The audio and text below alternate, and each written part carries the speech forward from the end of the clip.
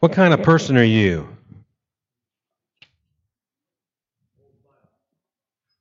What? Hold fast. What does that mean? Means you're steady? Yeah. Lyle's a pretty steady guy. That's true. I agree. Anybody else? What kind of person are you? Old school. And what does that mean to you, old school? Old time ideas. Old fashioned. That's all right. The ancient. Okay. All right. You like what? Hold fast and old fashioned. All right. Okay. Anybody else? Huh? You're a blessed person. That is a great way to describe yourself. We need more of that kind of thinking of just that positive, the sense of being blessed. As God's people, aren't we blessed? Amen. We're all kinds of people, right? Anybody else? Larry, what kind of person are you? No? A nut? Yeah. Every church has some.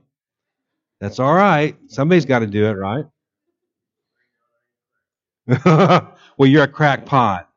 That's what Jeremiah says. Not Jeremy says it too, I think. But we're pretty much ordinary folks, aren't we? I mean, anybody a millionaire? Don't raise your hand because preachers don't want to talk to the millionaires. Famous, ordinary. We're just ordinary people. We just come out of nowhere. We're just living, right? Just living our lives, living the best life possible, right? Yeah. I think God loves ordinary people, don't you? I think He loves everybody, but I think He loves ordinary people. We need to hear that. And we also need to hear that God uses ordinary people, that we don't all have to be Billy Graham or someone like that. God will use each and every one of us as well. Let's talk about this morning. Let's talk about what kind of people God uses. He uses the nuts. I know He does. He uses the nuts. He uses the steadfast and also the old-fashioned. And He uses the young and the old and the in-between. So let's pray before we go much further. Father, thank you for loving us as we are. Thank you, God, that you love us so much that you don't leave us as we are. Instead, you make us into somebody new, the people you want us to be. And Father, we know that you have a plan for each and every one of our lives. And we know you have a plan for our neighbors and friends who don't know you. We know that you have a plan for them as well because you're their creator and you love them too. And so today, Father, help us to turn our hearts and ears to your throne, to listen to your voice as I go through this message time, as I try to lead us to your throne. I just pray you'd speak through me and that you would get a hold of everybody's hearts, including mine, and remind us that God uses ordinary folks, ordinary people. Help us, Father, to cling on to that and help us to release to that we will do the things you call us to do. Help us to say yes more to you than no. Help us to say less of no to you. Help us to say more. And in all this, Father, I just pray you'd use me for your glory, that everything that I say would be true, would come from your word, that would represent your word and your truth, and would be spirit-led, I pray, in Jesus' name. Amen. God works the most, I believe, through ordinary people. Billy Graham preached to millions and millions of people in his lifetime. Millions. Not all of them in person, but on the radio and on TV and in film. He preached to millions and millions of people. There's probably nobody else who's ever preached as many people as Billy Graham. But we're not all Billy Graham, are we? No, and we're not meant to be. God works the most through ordinary people in ordinary churches, people who come out of nowhere, people who aren't from well-to-do or powerful families. People like Noah. Have you ever read the story of Noah in Genesis? Right? Amen? Yeah, Noah's just an ordinary guy. He was probably a farmer, and he built a gigantic boat, right? A big gigantic boat that everybody today believes, well, not everybody, but people believe, it's not possible that man could have built that big gigantic boat, but he did. And the thing of it is, we're still talking about it today, thousands of years later. Isn't it something? He used John Mark, to write a gospel. John Mark was a Christian, but he failed in his faith. He abandoned the field. He went back home because he couldn't handle it anymore. It was too hard at that time for him. He used Mary, that young girl, to be the mother of Jesus. He used Ruth, who wasn't even an Israelite, and she's in the family line of Jesus. And he used Joshua, an ex-slave who became a general and a leader of a great nation called Israel. He was the one who led them into the promised land, not Moses, right? Ordinary people who come out of nowhere, and God uses them. And when they let God use them, something great happened in their lives and in the world around them. Their world changed because of these people, these men and women that God used. They become part of history. We still talk about Noah and Joshua and Ruth and Mary and many others. We talk about all these people because God was able to work in their lives, because God was able to use them in their world. Think about the Christian life today. The Christian life today can be compared to a sporting event. Let's just say football, right? Because we've just gotten done with the NFL season. Christian life is a lot like the football season, like the NFL. There's people who know the game intricately. There are people I know who know all the stats of the players. They know everything about the team. They know all the rules and regulations. They know the names of the players. They know the names of the coaches. They even know the names of the referees. Then there's the other people, the other side, the other group. They know the game too. They're the ones who come up with the strategies. They play the game. They're the players, the coaches, and the players and the referees. They're in the game. They take the risks. They get the bruises. They're the ones who truly experience the victories and defeats. They know the difficulties and struggles of the game because they're in the game. They're not sitting on the sideline. I don't know where you're at this morning. I don't know where you're at in your faith today, right now. I don't know if you're where you need to be, if God is using you, or maybe you need to get more involved in your faith, more in your relationship with God. And I do know this. I know this about each and every one of you. God wants to use you. Not just use me or deacons or Sunday school teachers. He wants to use you as well. He wants to use you for His glory, for His kingdom. Maybe you've considered putting your faith in Christ. Maybe you're here today and you're wrestling with this whole idea of putting your faith in Jesus Christ, and maybe you're ready to do that. I hope so. God wants to use you too, but you also have to let Him. See, it's all up to us. It really is. A lot of this is up to us. God uses ordinary people. I wish we could get that into our minds, that He uses us for His kingdom work, and we get to see Him do great things. Like number 1 on your outline this morning. Look at your outline. God uses people like Ananias who helped Paul. He uses people like Ananias who helped Paul. Go to Acts chapter 9 with me. When you get there, find verse 8. We know very little about Ananias. And these people we know very, very, very little. Some of these people that I'm going to talk about, we don't even know their names. Acts chapter 9, verse 8, Saul got up from the ground, but when he opened his eyes, he could see nothing. So they led him by the hand into Damascus. For 3 days he was blind and did not eat or drink anything. In Damascus there was a disciple named Ananias. The Lord called to him in a vision, Ananias. Yes, Lord, he answered. The Lord told him, go to the house of Judas on Straight Street and ask for a man from Tarsus named Saul, for he's praying. In a vision he's seen a man named Ananias come and place his hands on him to restore his sight. The Lord, Ananias answered, I've heard many reports about this man and all the harm he's done to your saints in Jerusalem, and he's come here with the authority from the chief priests to arrest all who call on your name. But the Lord said to Ananias, go, this man is my chosen instrument to carry my name before the Gentiles and their kings and before the people of Israel. I will show him how much he must suffer for my name. Then Ananias went to the house and entered it. Placing his hands on Saul, he said, Brother Saul, the Lord Jesus, who appeared to you on the road as you were coming here, sent me so that you may see again and be filled with the Holy Spirit. Immediately, something like scales fell from Saul's eyes, and he could see again. He got up and was baptized, and after taking some food, he regained his strength. God uses people like Ananias who helped Paul. Now, at this time, Paul was still Saul. He was at the beginning of this relationship with Christ. He was still a Pharisee. He was still violently persecuting the church. He was still arresting Christians, throwing them in prison. He even stood by and watched while people killed Christians and gave his affirmation, his approval. And so he's traveling to Damascus here in Acts chapter 9. He's traveling to Damascus with letters that give him authority to arrest Christians, not just anybody, but Christians, and throw them into prison. So that's how he met Jesus. He's on the road. He's almost to Damascus. He has this encounter with Jesus, and he was struck down, blinded by the power and might of God. And he was taken into the city of Damascus, where he spent 3 days without food or water. God wanted to use Saul. We don't see that at this point because we get caught up in all this, the miraculous stuff, that he got struck down, that he was blinded for 3 days. He didn't eat or drink anything for 3 days. He's taken to the city, and he's just in somebody's house named Judas. But here's the idea. God wanted to use Saul. Now look at verse 10 with me.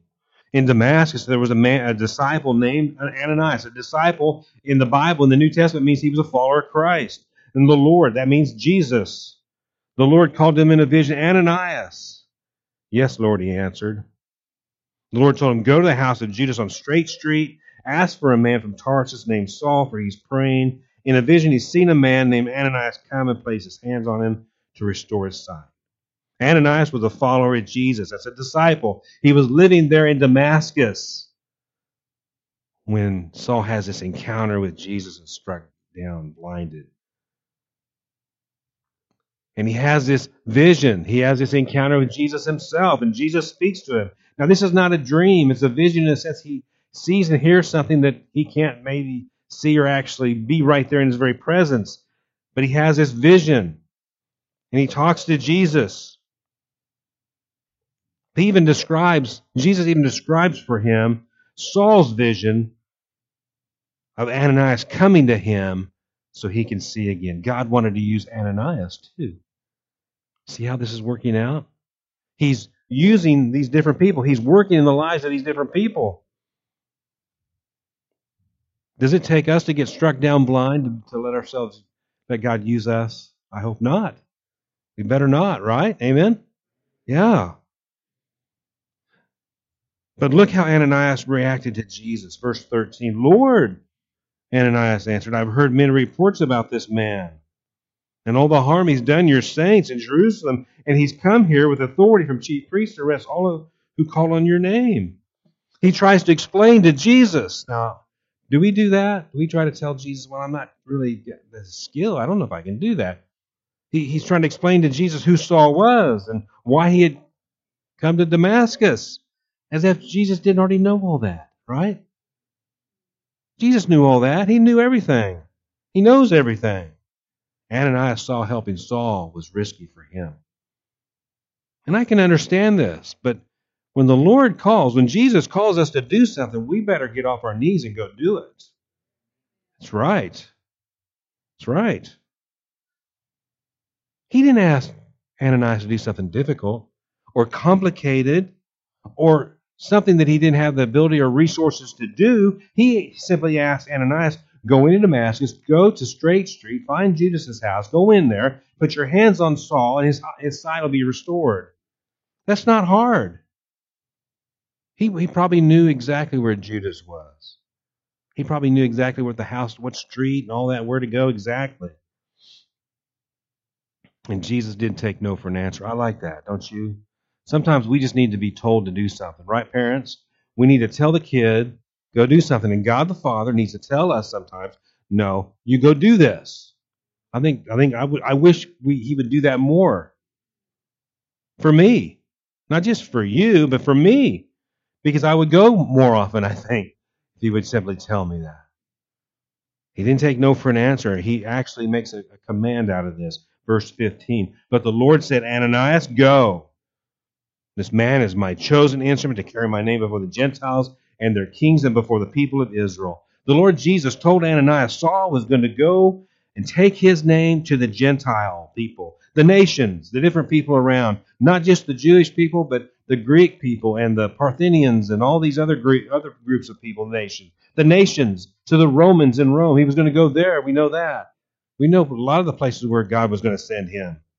He was going to send him to their kings. Jesus had a plan to send Saul to the kings of the nations. Isn't that amazing? He was going to get an open door into the governments. I believe God wants to do that today. I don't know why God doesn't want. I believe firmly that God wants His people in the state houses talking to the people who are running the government about Jesus, about God, about their walk with Him, about their responsibility. Maybe somebody, a Christian, needs to go to New York and talk to Governor Cuomo about the value of life. Don't you think? About what God thinks about the value of life. I think that's true. And maybe while they're up there, they ought to go to Virginia and talk to that governor too. I think that's what that needs to go on more. And maybe they need to go up into the halls of Congress and talk to our Senate and our Congress people and tell them, here's the value of life. You value your life, but do you value anybody else's? Here's what God says about life. I think that's what He wants.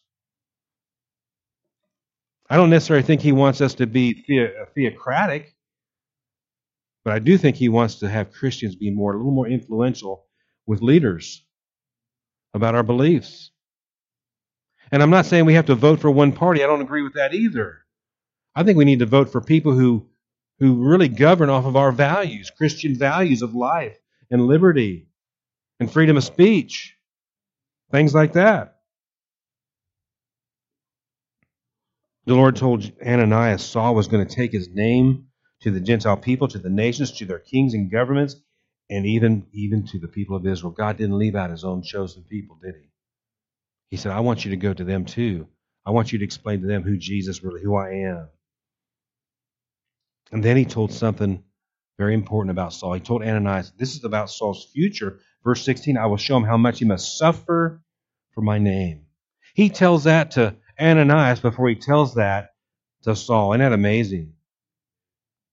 So you're going to go and you're going to put your hands on this guy, and he's going to see again, and he's going to suffer because he follows me.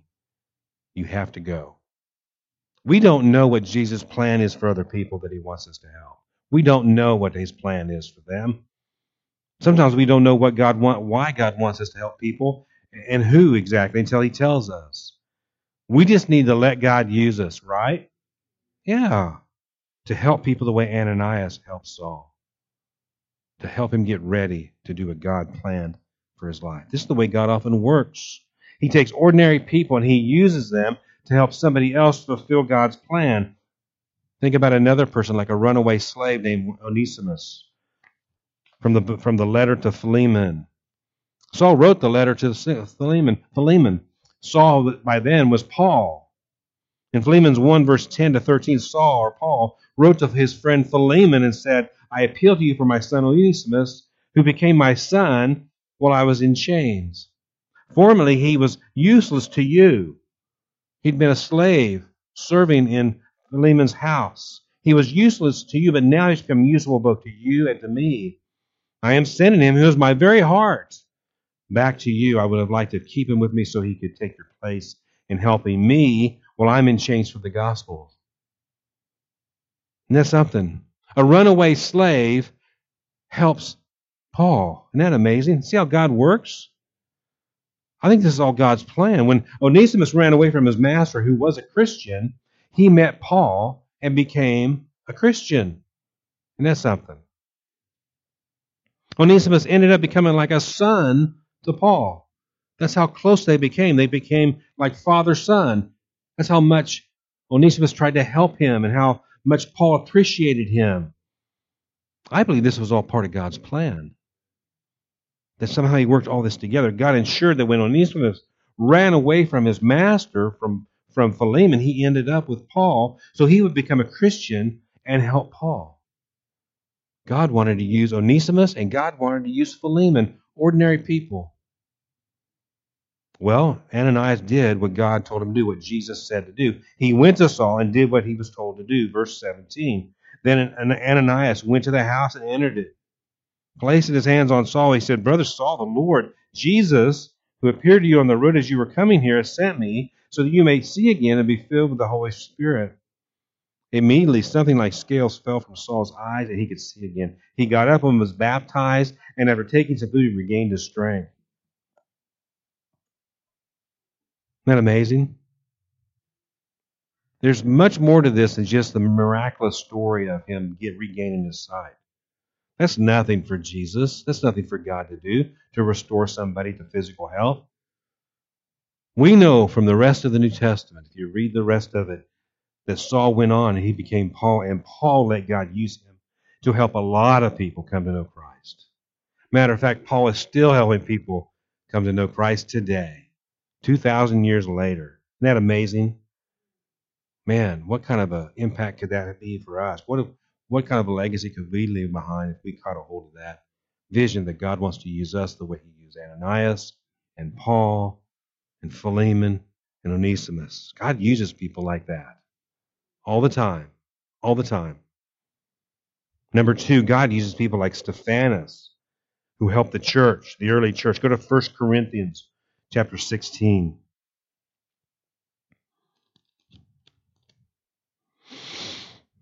1 Corinthians chapter 16, it's at the end of the letter. It says in verse 15, you know that the household of Stephanas were the first converts in Achaia, and they have devoted themselves to the service of the saints. I urge you, brothers, to submit to such as these and to everyone who joins in the work and labors at it. I was glad when Stephanas, Fortunatus, and Achaeus arrived, because they've supplied what was lacking from you, for they refreshed my spirit, and yours also. Such men deserve recognition.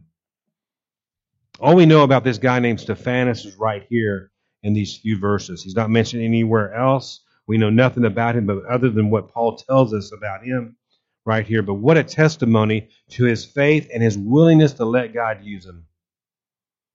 You know, a testimony doesn't have to be much. Your legacy doesn't have to be very much. All it has to say is you did something great for somebody else. That's all any of us should ever want. God used Stephanas to help the early church survive and thrive. Look at verse 15. You know the household of Stephanas were the first converts in Achaia, and they devoted themselves to the service of the saints. You know what it means to be devoted? You know what that means? It means they were really into this. It means they were really committed to helping the saints. The idea that Stephanas served the saints is that God used him in more than one congregation. Yeah, that God used him in ways that was bigger than maybe Stephanas thought at the moment. That his impact was far greater than he knew. When Paul mentions somebody by name, when he puts somebody's name in one of his letters, that person usually had done something that caught his attention. It means he did something really good or really, really bad. Stephanas and his household were the first believers in Christ in this region called Achaia. Achaia was a region of Greece. It wasn't all of Greece, but it was in Greece, and it's where the city-states of Sparta, Athens, and Corinth were. These were very extremely large cities, very influential cities. They were cosmopolitan, meaning people from all over the world went to Athens, went to Sparta, went to Corinth, and did business or lived there or went in and out. They were extremely pagan cities as well in the ancient world. To become a Christian in those cities, in that place, and in that time, was to make a radical decision and a major change of life. The ancient world was far more dangerous than America is today. We hear all kinds of stories about, and there is a lot of violence in America, but it was far more dangerous than the ancient world. There were no sheriffs. There were no police departments. There was nothing like that. There was the military, and they ran everything. But if you got knifed in an alley or a street, you got knifed. That was it. And if you weren't part of the religious group, you could be persecuted. And they were. Christians suffered terribly in the ancient world. But part of the change that came over Stephanas involved allowing God to use him. He didn't care about the threat or the potential of threat or anything like that. He allowed God to use him to help the church or churches in Greece where the saints needed the help the most. And this is what many of the early Christians are known for. Even today, we know that many of the early Christians sacrificed a great deal to help the church grow. Acts 11, verse 29, the disciples, each according to his ability, decided to provide help for the brothers living in Judea. Therefore, they did this, sending their gifts to the elders by Barnabas and Saul. There was a great famine, and the people in other parts of the world that where Paul and Silas were, where they were out sharing the gospel, talking about Jesus, they sent the churches they planted would send resources back to Jerusalem.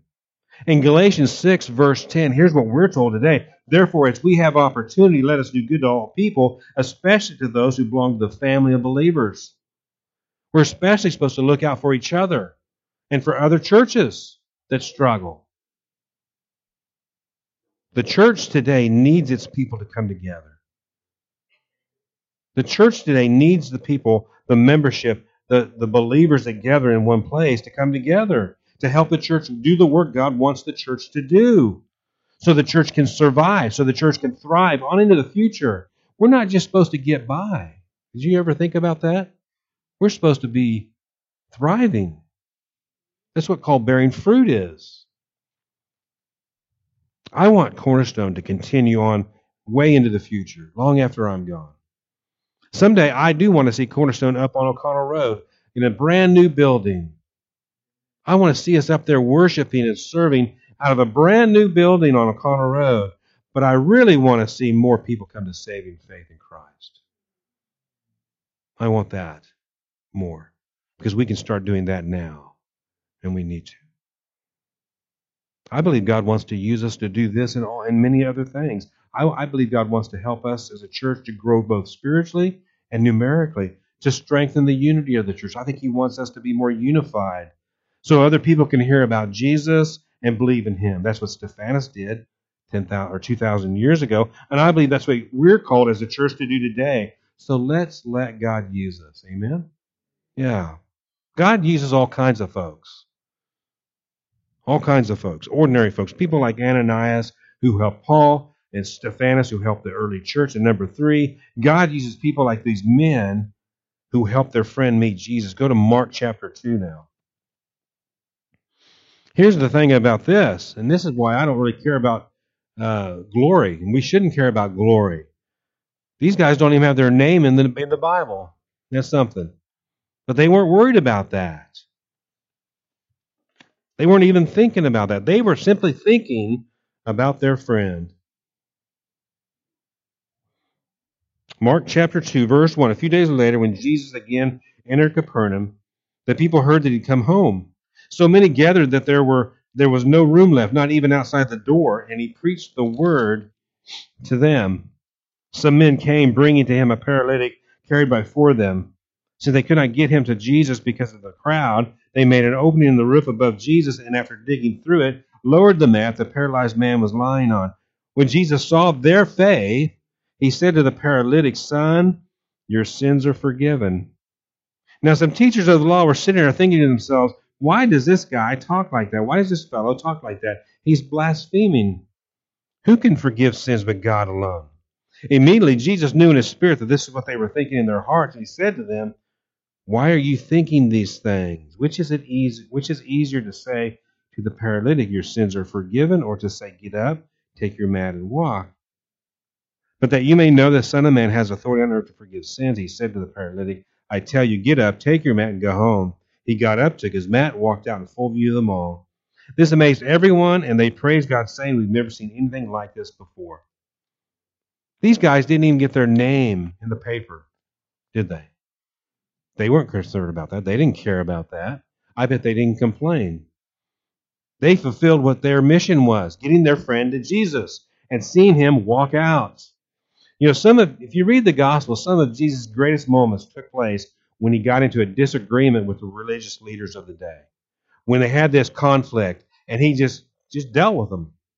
And I like the way he deals with them. He doesn't really talk to them a lot.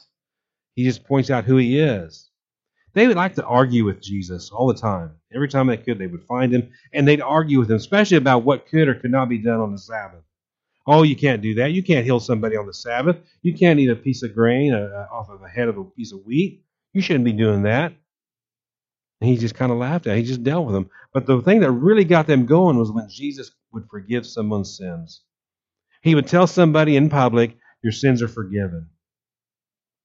Well, that really wound him up and got him going. And he didn't like that. He didn't mind. Here in Mark chapter 2, we're told about a time in Capernaum, small town, where Jesus was speaking at a house. And some men took their paralyzed friend, to meet him there. Well, they couldn't get in. There's too many people. They couldn't get into the doorway. They couldn't get in anywhere in the house. So what do? Did they go home? Did they give up? They quit? No. They decided they weren't going to wait outside. They were going to get their friend into that house. So what do? They go up on top of the house. They dig a hole in the roof, and they lower their friend on his mat down into the house. I wonder what the owner of that house thought. What did that owner think? You're tearing my house apart. You're ripping up my house. It's going to cost me a lot of money to fix my roof. Think about that. What would you feel if Jesus told you to tear your roof off so somebody could meet Jesus? Well, that's going to cost me some money. Okay. He gave you to the first time. Yeah, right? He'll give it to you again. They decided they weren't going to wait. They weren't going to give up. I like that about these guys. They don't get their name in the paper, and they don't quit. Those are the kind of guys I like. Look at verse 5. When Jesus saw their faith, he's talking to them and not the paralytic. He said to the paralytic, "Son, your sins are forgiven." The man on that had two problems. We only really see one, but actually there's two problems here. One, he was paralyzed. That means he couldn't have a family if he didn't already have one. He couldn't get a job. He couldn't make a living. He couldn't do much of anything other than maybe the most he could probably do is lay around and beg.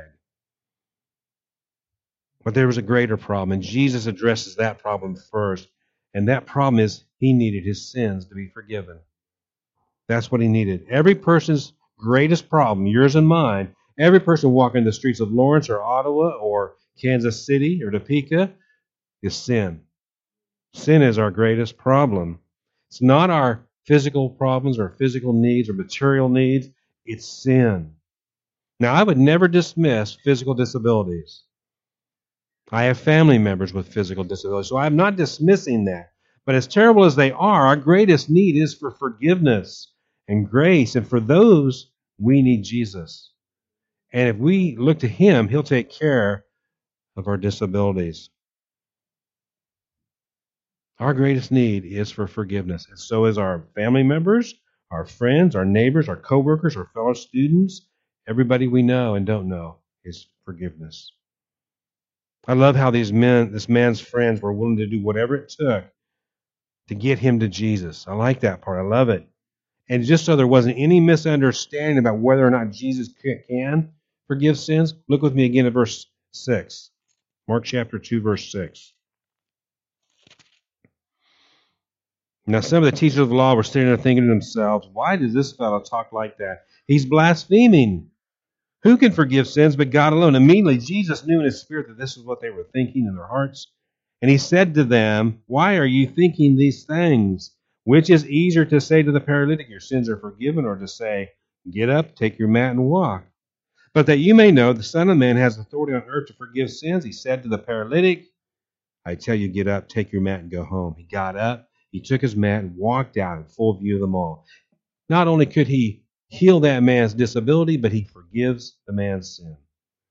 Now, when that happened, what did the religious leaders hear? They heard blasphemy. That Jesus was comparing himself to God, and he is God. And he does compare himself to God because he is God. But the man on the mat, what did he hear? He heard grace. That's what he heard. Two different people heard two different things. Isn't that amazing? One group hears blasphemy, another hears grace. Jesus' ability to heal that man's disability, the illustration shows and proves his ability to forgive sin. And look at the reaction of the people watching in the house that day as that man got up, picked up his mat, and walked out. Verse 12, this amazed everybody, and they praised God, saying, we've never seen anything like this before. Man, that's what I want to see happen today. God working so powerfully through a church of people that people will be amazed at that church. How did that church do all that? How did that church build out there? How did that church, how did that happen? How did that happen? They started out so small, and look at the impact they have. Look what they've done. That's what I want to see. That's what I want to see God do. The only way this man was able to meet Jesus was because his friends took him to Jesus. They took him to where Jesus was. They made sure he got into the house. They didn't give up. When we meet people who don't know Christ as their Savior, what do we see? Do we see their desperate state? Do we see that they're desperate in their need for Jesus? Or do we think, well, they'll be okay? I mean, they'll meet Jesus somehow. Jesus will make sure it happens. Do we think that? I think sometimes we do, don't we? We don't like to admit it, but we do.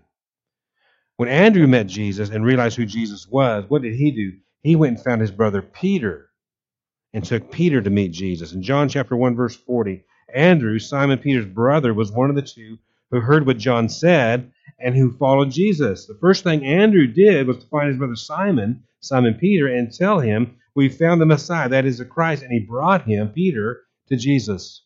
Now, we would think that Peter would be the one to take Andrew to meet Jesus, but it's Andrew. And this is really the only thing Andrew's not famous for, is introducing Peter, his brother, to Jesus. And what did God do with Peter? Peter's got 3 letters that he wrote. He's got great things that he's done. Now, we don't know what all Andrew did, but we do know that he introduced Peter to Christ. So God wanted to use Andrew, and he wanted to use Peter. That's the amazing thing. Until we realize other people's desperate need for Jesus, we're not going to see God doing much in our church. Until we see Lawrence the way God does, as lost and in need of grace, we're not going to see him working in our community. I believe God wants to use us as a church to help more people to meet Christ. I think that's what he wants. I think he wants to see this place, he wants to fill this place up. And I think he wants to use us to do it. They're all around us. They're desperate for God's grace, not God's judgment. They're not desperate for that. They might be rich, they might be poor, they might be sick, they might be well, they might be happy and satisfied, they might be struggling, but they all need Jesus desperately. Do we see the desperate need other people have? Now listen, I understand this. Sharing Jesus' story can be hard. It can be hard. That's why we need God to give us grace and strength to do it. We need him to lead us and direct us and strengthen us to help people so they can meet Jesus. Listen to Hebrews 4:16. Let us then approach the throne of grace with confidence that we may receive mercy and find grace to help us in our time of need. You ever have that nudge in your mind, your spirit, your heart? Did you say something about your faith, about Jesus, about being a Christian, about God to somebody? You ever have that little voice, that nudge? Then ask God to give you grace and strength and the ability to follow through. Let him lead you. Wherever he leads, I'll go. That's our invitation song this morning. Wherever he leads, I'll go. It might just be across the street, next door to the cubicle, across the room, at work, in a classroom, with a teacher or another student, whoever. Could be the person on the other side of the gas station, the person who cut your hair or served you your lunch, whatever it is. Let God's Spirit nudge you and then ask him for strength and grace to do it. And let's let God use us. We're all ordinary folks. Let's stand and get ready as we get ready to sing. Wherever he leads, I'll go. Father, help us to do that. And we know that most of us, you're not calling us to go around the world.